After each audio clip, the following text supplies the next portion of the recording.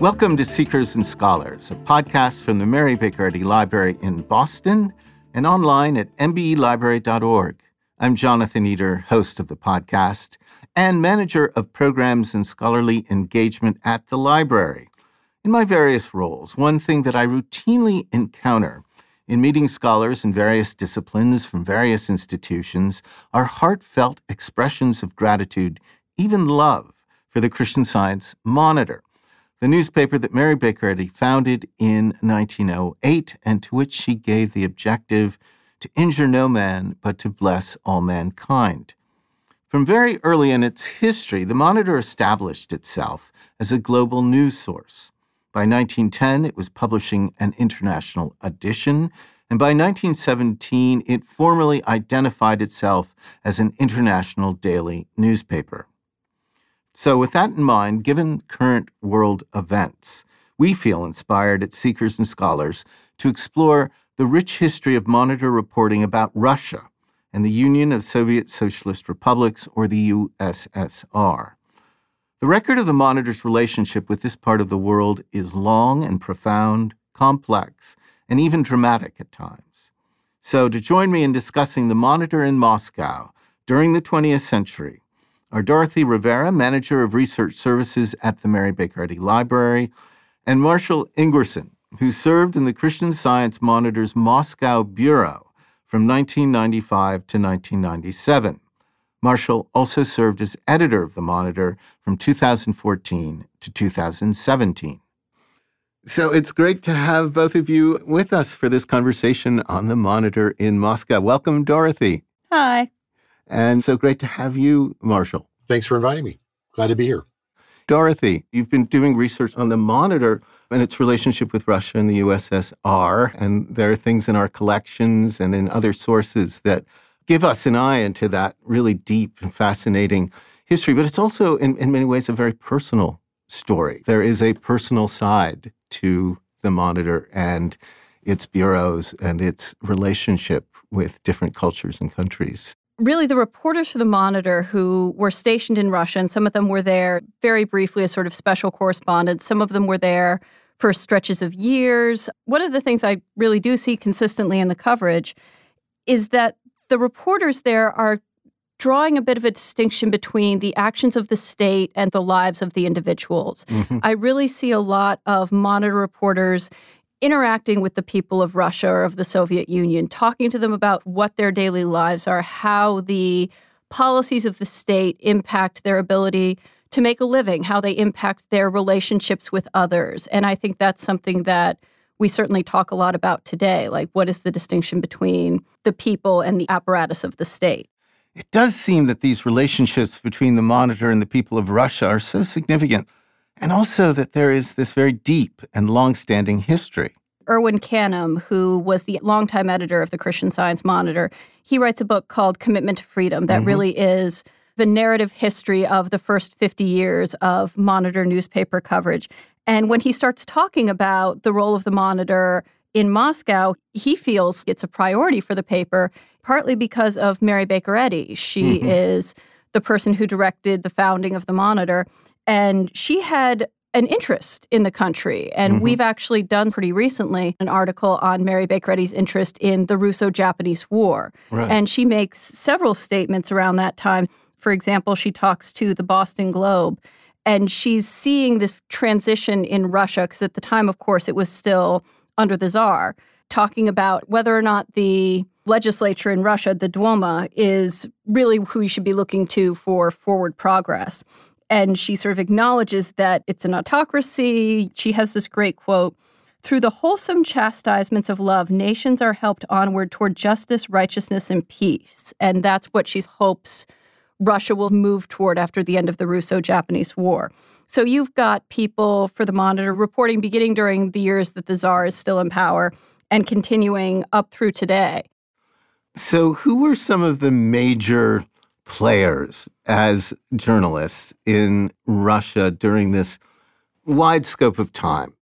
There's a couple people who I actually found particularly interesting, and there are many reporters there over the years, but I tried to focus on people who were there for longer stretches of time and had more significant connections to the country. And one of probably the best known would actually be a gentleman named Edmund Stevens.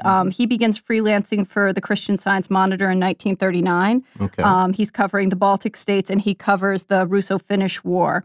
But he ends up being the correspondent in Russia for quite a few years until he leaves in 1949, and then he becomes the Mediterranean correspondent serving out of Rome in the 1950s.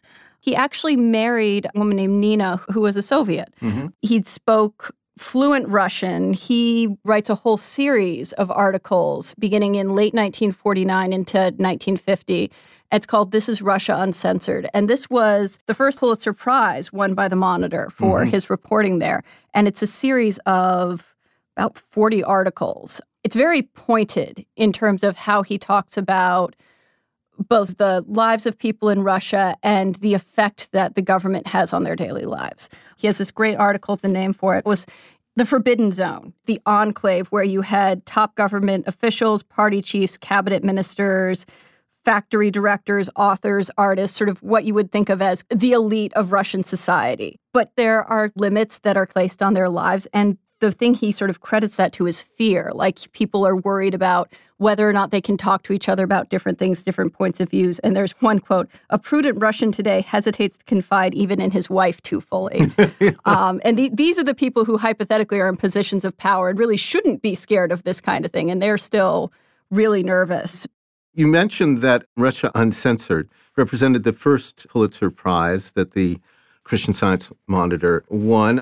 Marshall, give us a sense of what the significance of winning a Pulitzer Prize is in the world of journalism.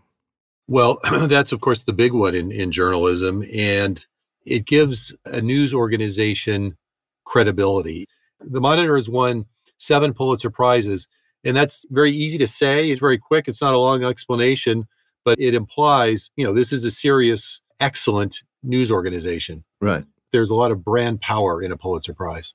So I think he won it in 1950. 1950. So it was for this series of articles called This is Russia Uncensored. It touches on really everything. Graft, it talks about the pressures on Soviet women.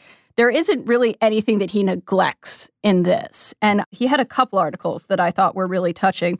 And one was talking about the challenges that women who married foreigners faced. It's called The Soviet Wives of Aliens Wedded to Tragedy. And it's published on November 10th, 1949.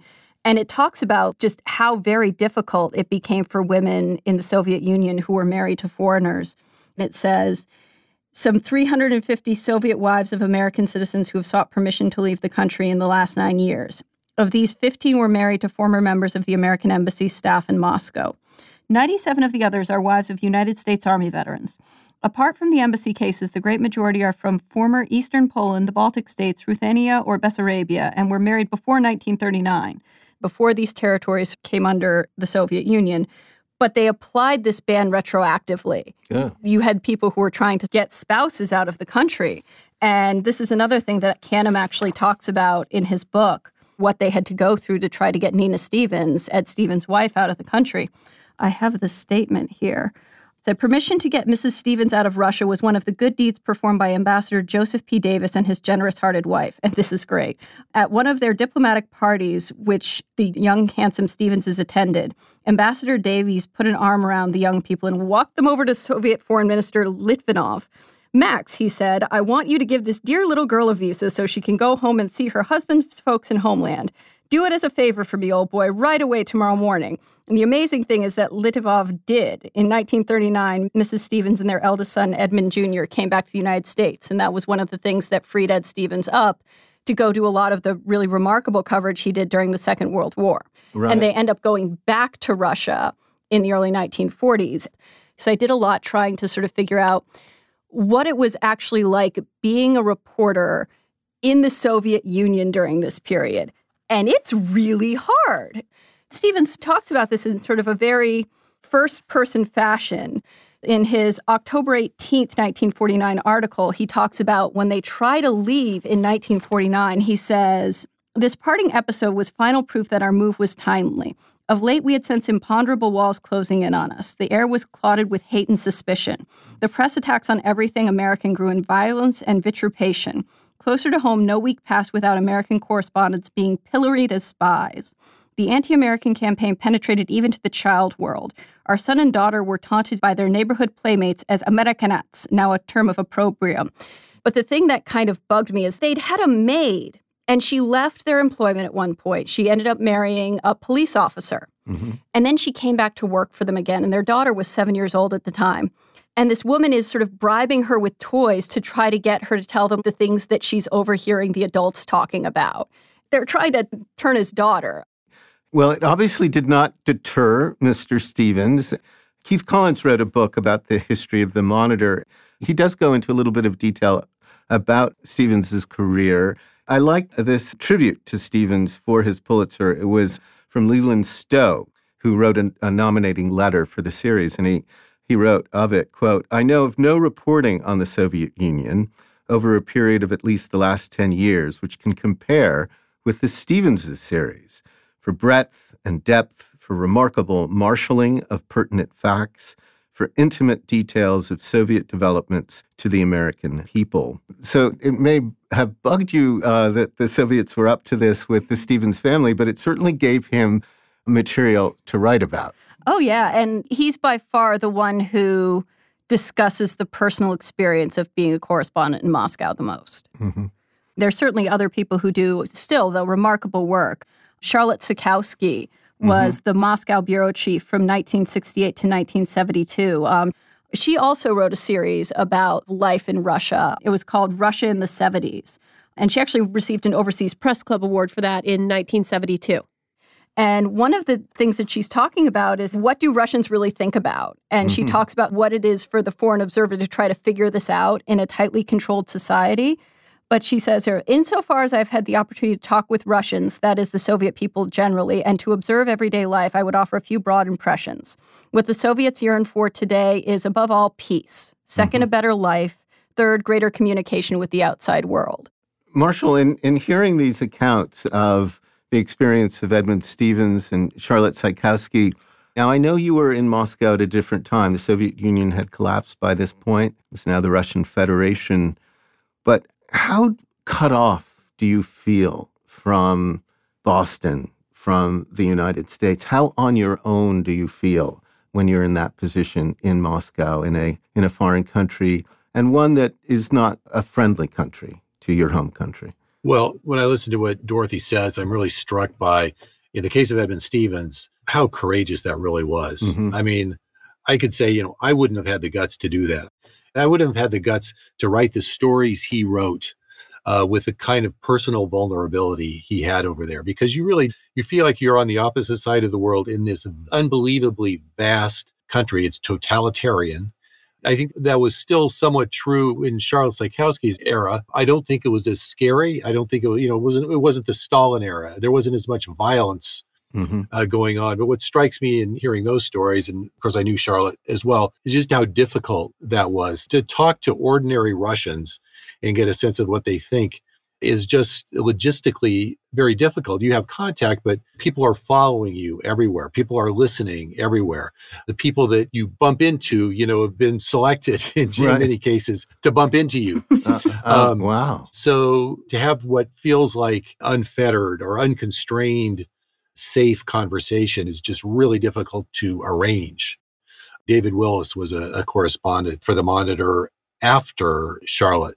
And his family talked about weekend outings where they would have to apply to the Soviets, tell them where exactly they wanted to go outside Moscow, how long they would be there, how they would get there, who they would meet while they were there. And they would have to get permission to go for a picnic out in the country, an hour out of town. There would be reports made of exactly where they did go. So, Marshall, did you have to develop an aptitude for discerning the authentic versus the setup interaction? Quite honestly, no, because of when I was there. I arrived in the years just after the fall of the Soviet Union. So in a sense, I missed all the drama. And the really big story had happened, Yeltsin standing on the tank in front of the parliament and all that. So I was there in those early years that were actually much more interesting to me. But Russia was easy to cover, frankly. For example, our apartment and our bureau was in one of the old Stalin-era buildings built by German war prisoners, where all the diplomats and journalists had been herded. They were grouped together so they'd be easy to watch during the Soviet years. We still had our apartment and our bureau there. And you could see the place in the plaster of the wall in the living room where they had the bug. And every once in a while, they would come when you were out of town, they would dig it out and replace the battery and then plaster it back over. But by the time I was there, it was pretty much understood that nobody was listening to those bugs anymore. In the old days, there were rooms full of typists, bilingual English-speaking typists, who would make laborious transcripts of everything that was said in these foreigner apartments. Our understanding when we were there is that the room full of typists were no longer there. They didn't have the money to pay them anymore. Many of them were now working for Western companies, Western law firms, or consultancies that had moved in to hire these valuable, educated people. So Russians were actually very accessible. They were an open people. There's several big train stations in Moscow where you have people waiting for trains to go to every point in the Soviet Union. So you can go there and talk to a dozen people and get a great cross-section of people from everywhere. And I've always found they were very open. It was great to talk to them. One thing that struck me is that I ran into no anti-Americanism. There were people who didn't like American policy, who didn't like the American government, but they didn't hold that against Americans. They had this very clear division. There's the people, and then there's the government. In America, we have that sense of ownership of the government. It's a democracy, right? We elected them, and we kind of assume that other people are that way too. So anti-Russian or anti-Soviet feeling in America often came out as a feeling sort of against Russians. But that didn't work the other way. I remember talking to one Navy veteran who spent his career based up in Murmansk, up near the Arctic Circle. And he said they lived every day in terror that they would be target of an American nuclear missile. But as far as Americans were concerned, he loved them. Yeah. He thought it was great. He'd like to go to New York sometime. So I'm just curious, you're in the train station in Moscow. How do you broach these people? How do you get this conversation going? I have a translator in tow because I had functional Russian language, but I would get over my head pretty quickly in an interview. So but I could go up and introduce myself, say I'm an American journalist. I work for a newspaper called the Christian Science Monitor.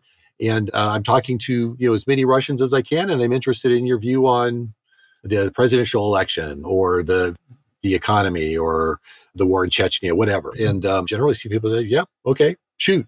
People were pretty open and pretty easy. Well, that's great. So please, it's been a while since you've been there. Have you maintained any kind of contact with people that you met, either fellow journalists, Russian people, officials?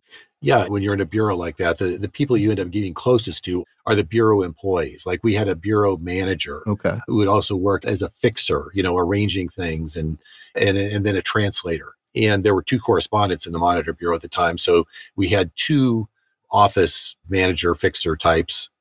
One of those in particular, we have kept in touch with ever since.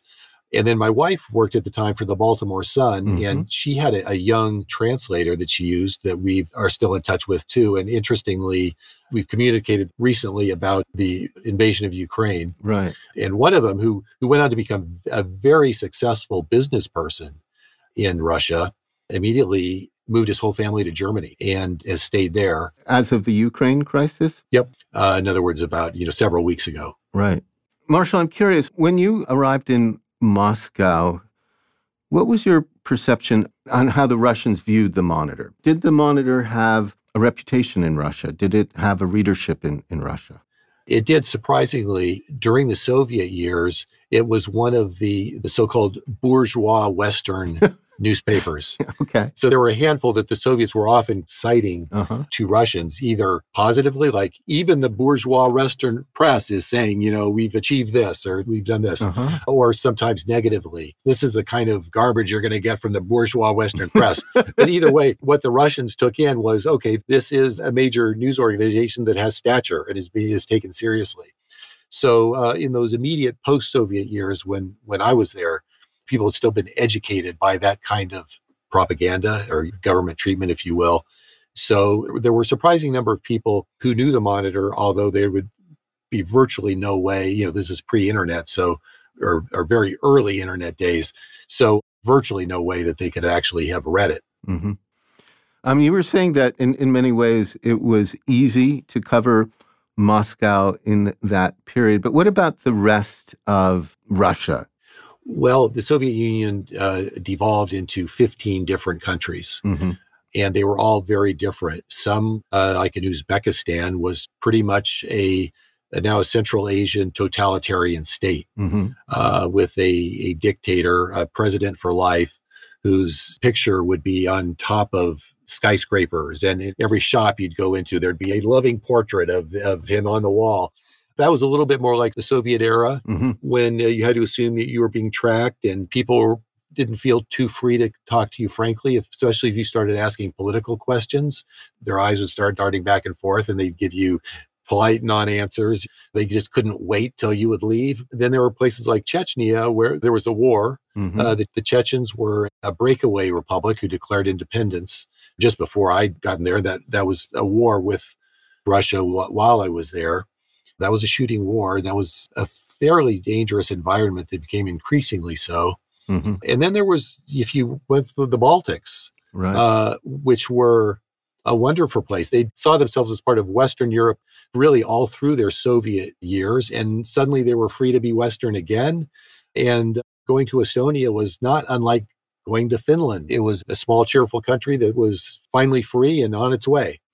So when you left Moscow in summer of 1997, was that a good feeling or bittersweet? My wife and I both would have loved to stay longer.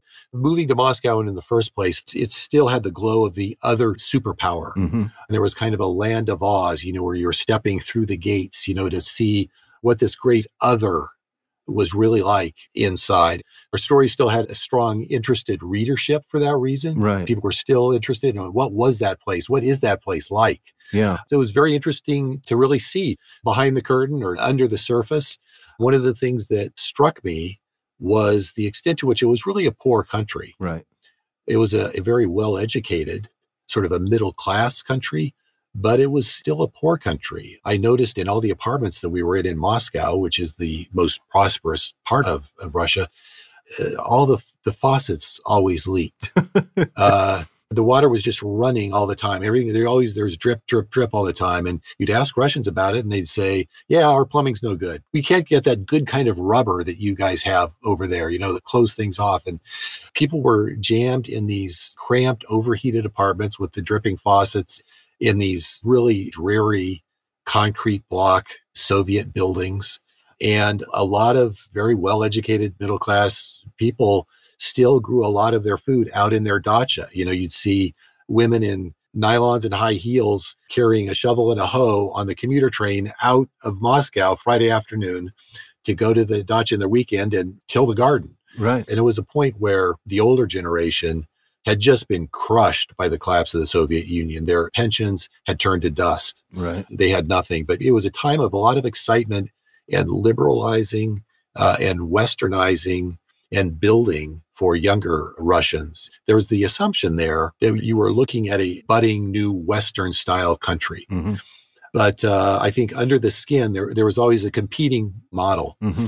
I actually arranged to have a survey taken by a Russian pollster about what did Russians feel like was a good model for what they would like Russia to become. And I was thinking, Germany, Sweden, the United States, Switzerland. But the leading answers tended to be more like Singapore, Right. Or Taiwan or South Korea.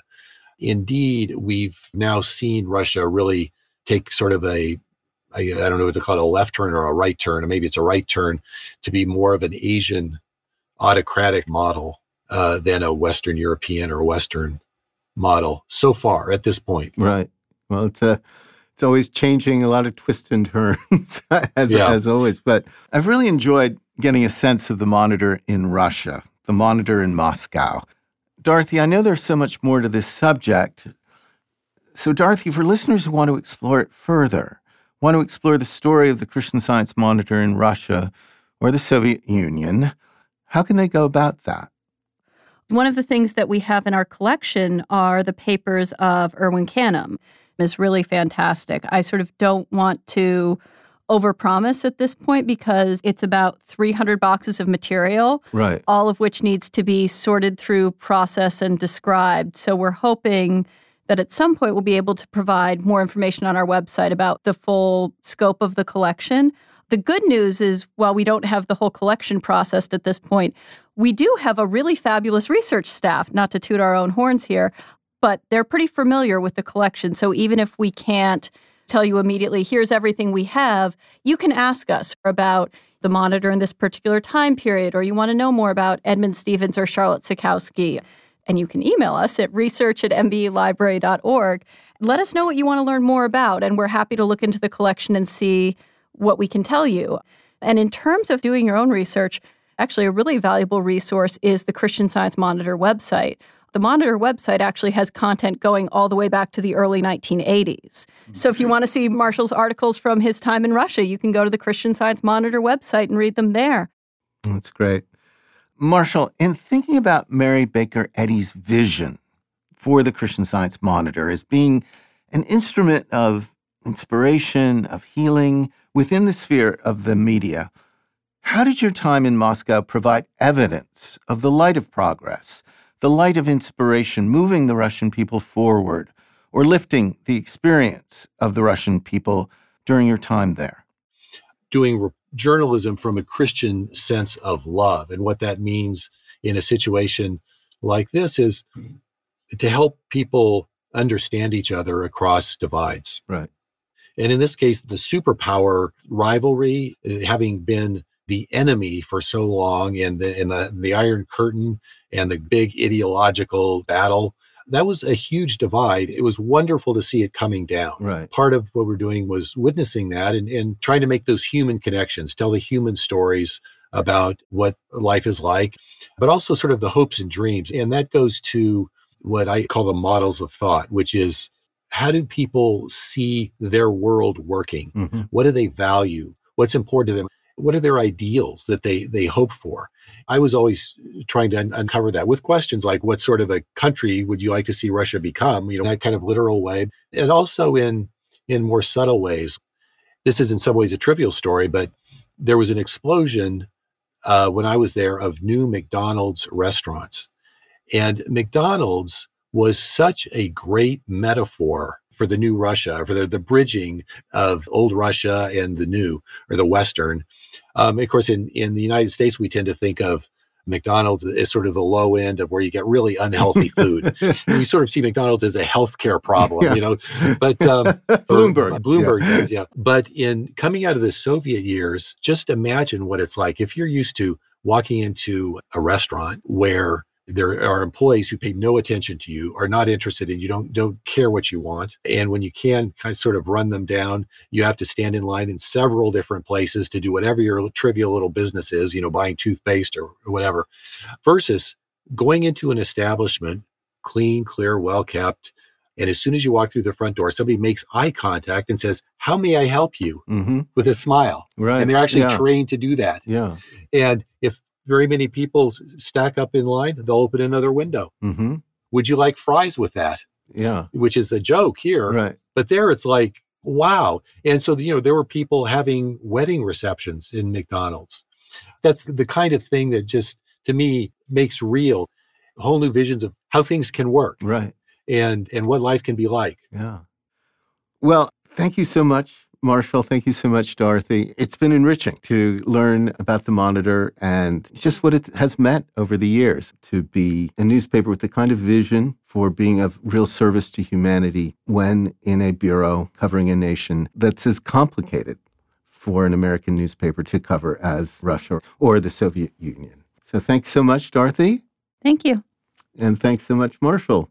Well, thank you, Jonathan. Thank you for including me in this. And Dorothy, I thought you did a great job digging into the archives and making it really interesting and having some good anecdotes and stories to tell. It was very interesting to me. Thanks, Marshall. It was great to hear from you. It's always nice to see the perspective of someone on the ground. Yes, and it's been great visiting with Dorothy Rivera, of the Mary Baker Eddy Library and with Marshall Ingwerson, formerly of the Christian Science Monitor, to get a deeper grounding into the history of the Christian Science Monitor and its coverage of Russia and the Soviet Union in the 20th century. We look forward to bringing you more episodes on the distinctive role that the Monitor has played in the history of journalism. Please join us for our next episode, when we welcome to Seekers and Scholars Heather Vogel Frederick, author of Life at 400 Beacon Street, working in Mary Baker Eddy's household. Among other questions, we will be looking at what was the essence of this place that served as both the residence and the working offices of Mary Baker Eddy during her crowning years. I'm Jonathan Eder. Thank you for listening to Seekers and Scholars.